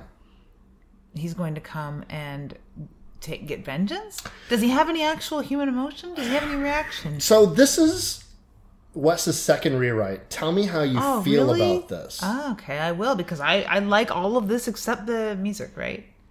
Tell me what you think about this. Fucking Bagman smashes into the back of the car. And by the way, in my version, the brother's dead, and she knows that. Yes, this I know too. When he pulls up, I got two options for you. One, he's looking at her. Air Supply is playing Quieter. Okay, thank you very much. Thank you for that. I know you don't mean it, but thank you. Louder. No, Quieter. I am listen. I love you very much. Like, level it properly. Level it the way... At least. So it's not so grating to people who are sensitive to that sort of thing. When he pulls up next to her after fucking just ramming his truck into the police car, opens the door, lost two of my members of my family. Kinsey's got nothing left. She has killed. She has maybe gotten a taste for it. Don't need any dialogue. She gets in the car. They drive off. She's the next generation. She's going to be added to the pile. Or, second option, he smashes into the back of the car, pulls up next to her, stares at her, and it's kind of like drives off. Kind of like, you're okay, kid. All right. I was like, all right. You know what? I got 3, you got 2. All right. It's just me now. You killed my 2. I've been doing whether or not these people really meant anything to him, I think it's probably from his perspective, well, now I got to find more, which is why I think the Kinsey thing would work. But this could also just be like, yeah, you're all right, kid. And then he just drives off, and that's credits. That would work very well, although I really do like how this pans out, because none of that involves a flaming truck on a bridge. Yes, it doesn't. And I like the flaming truck on the bridge. The flaming truck on the bridge is very cool. So it would just be kind of awkward if he's like, okay, see you later, kid. And then all of a sudden his truck bursts into flame and he drives off into the sunset or sunrise. Because he's like, pray at night. He's got to get out of there either way, because they pray at night, not in dawn. Yeah, so. His truck's going to turn into a pumpkin any minute. Exactly. So I see where you're coming from, because you also want this... not only for him to have progeny or continuation. And it's not that you're mourning that she does kill him or he dies anyway. No, I don't care about that. Like, I know that's not necessarily it, but I don't know. I think it's fine just as it is without the dreadful music. Like, just turn the music down a little bit, turn the score up a little bit. Mm-hmm. I want to hear the gravel under the tires of this truck as it's slowly stalking her. That'd be cool. Yeah. Because it does play a bit like a music video. It actually kind of reminds me of the Air Supply video. People are just like standing out in the street. But kind of reminds me of like a Green Day video or something. Like like that Walking Contradiction video where like all that weird shit's happening around them. But it is acted fairly well here, and I like that. And even with the slightly slow motion and the sound changes, and just her realization that he's been ramming this truck that she's in over and over. The shotgun is an afterthought. She is mortally injured. She's bleeding from fucking everywhere. Yeah. And she's super hurt. he is going in berserker mode, ramming the side of this cop car over and over, to the point that his front fender is hooked up under it and he's tethered and he's in the truck. She could have grabbed the shotgun and walked up to him and blasted his face away right there. Nope. But all that smoking was leading to a plot device in her back pocket. Yeah, a nice Zippo lighter. Yeah, people always throw those things away like they don't cost like $25. We should do a horror... I know, right? We should do a horror experiment where, like, if you... Would it stay lit? Would it stay lit? Okay, especially the way that she's, like, kind of flailing around with it. I mean, if you throw a Zippo, does it stay lit? We see it in movies all of the time. Zippo lighters, they're hard to blow out. But like stick matches, which you also see people like just chuck a stick match. Yeah. Like, I'm just like, what planet are you from?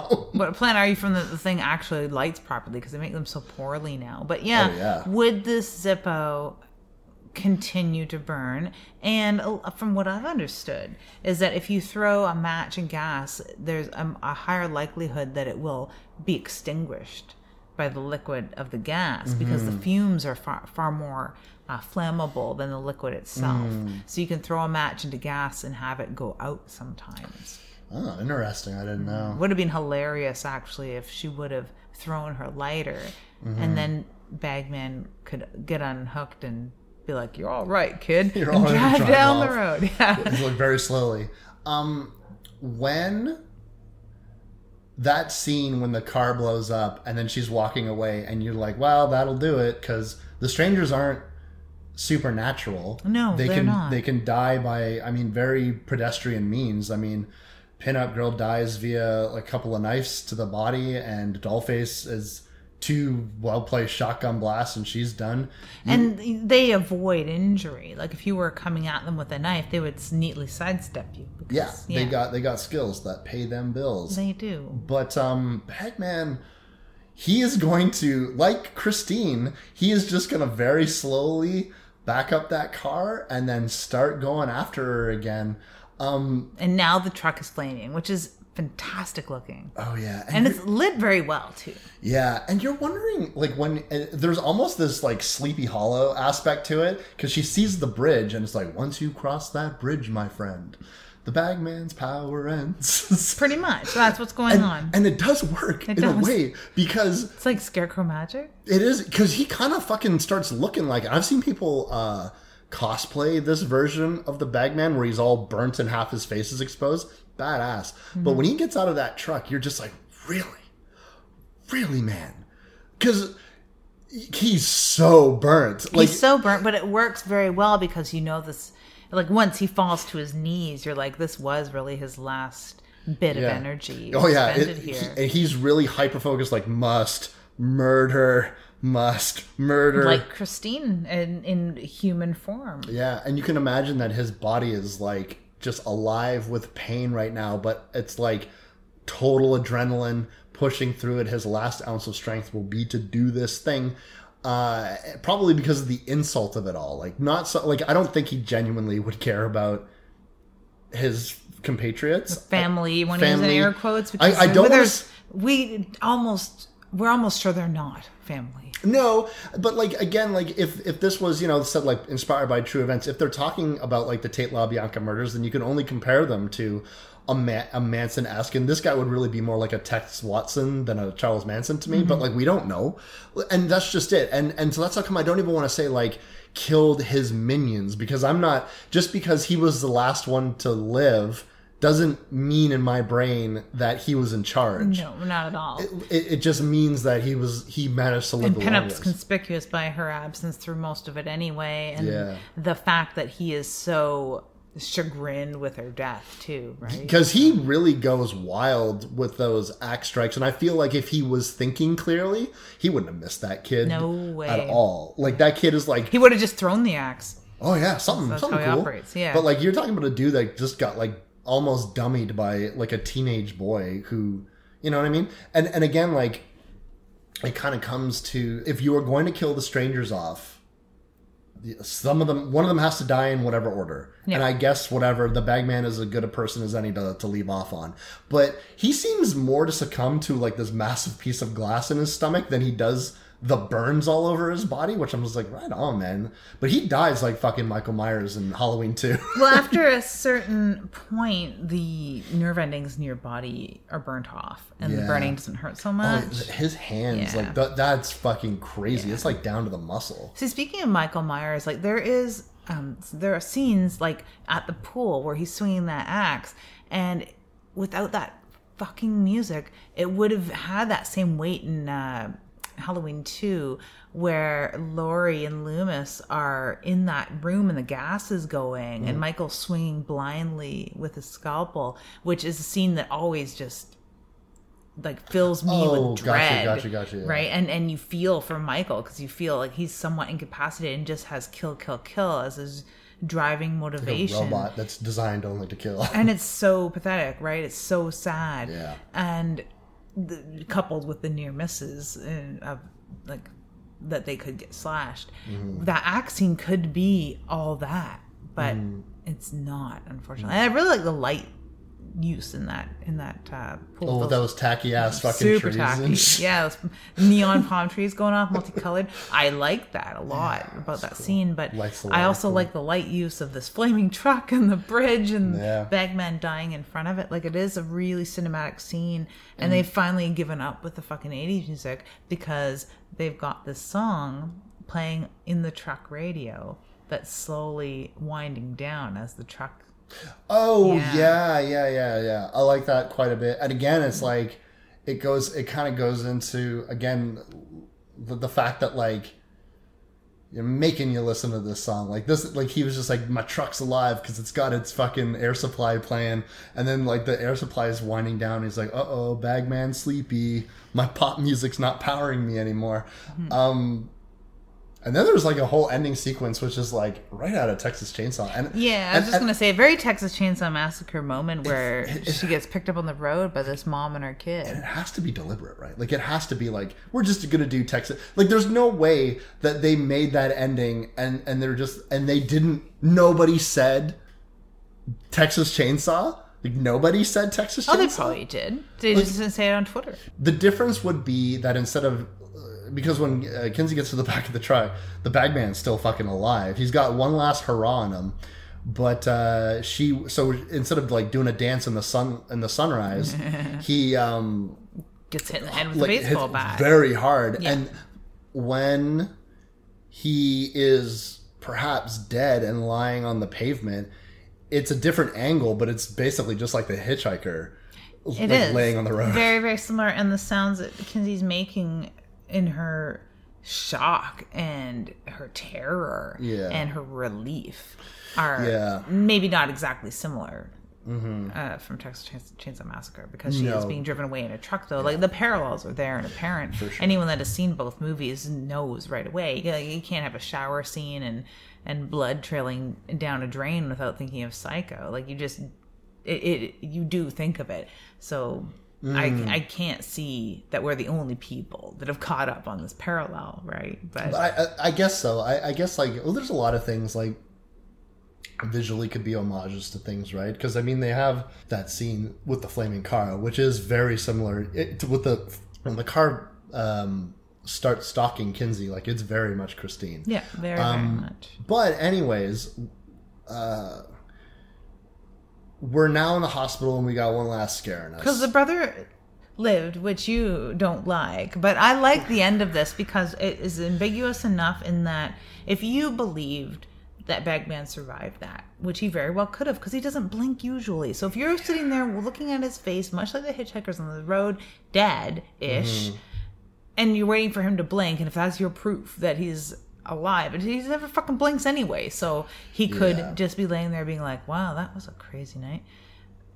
So when Kinsey's beside her brother's body, which could or could not make it, Wes, to help you there with this, her brother's on a breathing apparatus. He's intubated and he's in a coma state of some sort because she's been sleeping fitfully at his bedside. Yeah. She gets up to get a drink of water and obviously still traumatized, luckily not wearing a Ramones shirt, so maybe she's learned her lesson. Yeah, put the devil music down. She hears some noise in the hallway and right away tenses up. So you're thinking, is this someone come to get her? And then there's a knock and she drops her water cup, terrified, absolutely traumatized for the rest of her life. This much we know. So it could have been a nurse just coming in and being like, hey, I brought you some flowers someone dropped off. There's another ending to this film. Oh, what's that? That is far less ambiguous. Yeah, it's a nurse. No. Oh, it's not a nurse. It seems to definitely be the strangers or a nightmare, but we don't know because she'll open the door and it's a boy in a lake and he comes up and he grabs her. No, there's I believe there's like a glove that reaches up through the dirt. There's the writing. There's like the get well writing, and then the lights in the hallway go dark, dark, dark, going towards the hospital room, which makes it seem very nightmarish. But even if it was just like a happy face and get well written, that was I think I'm remembering that right. Maybe I just am inventing something in my delirium, but I'm pretty sure on the DVD extras there's that deleted alternate ending or something like that, or extended ending or whatever.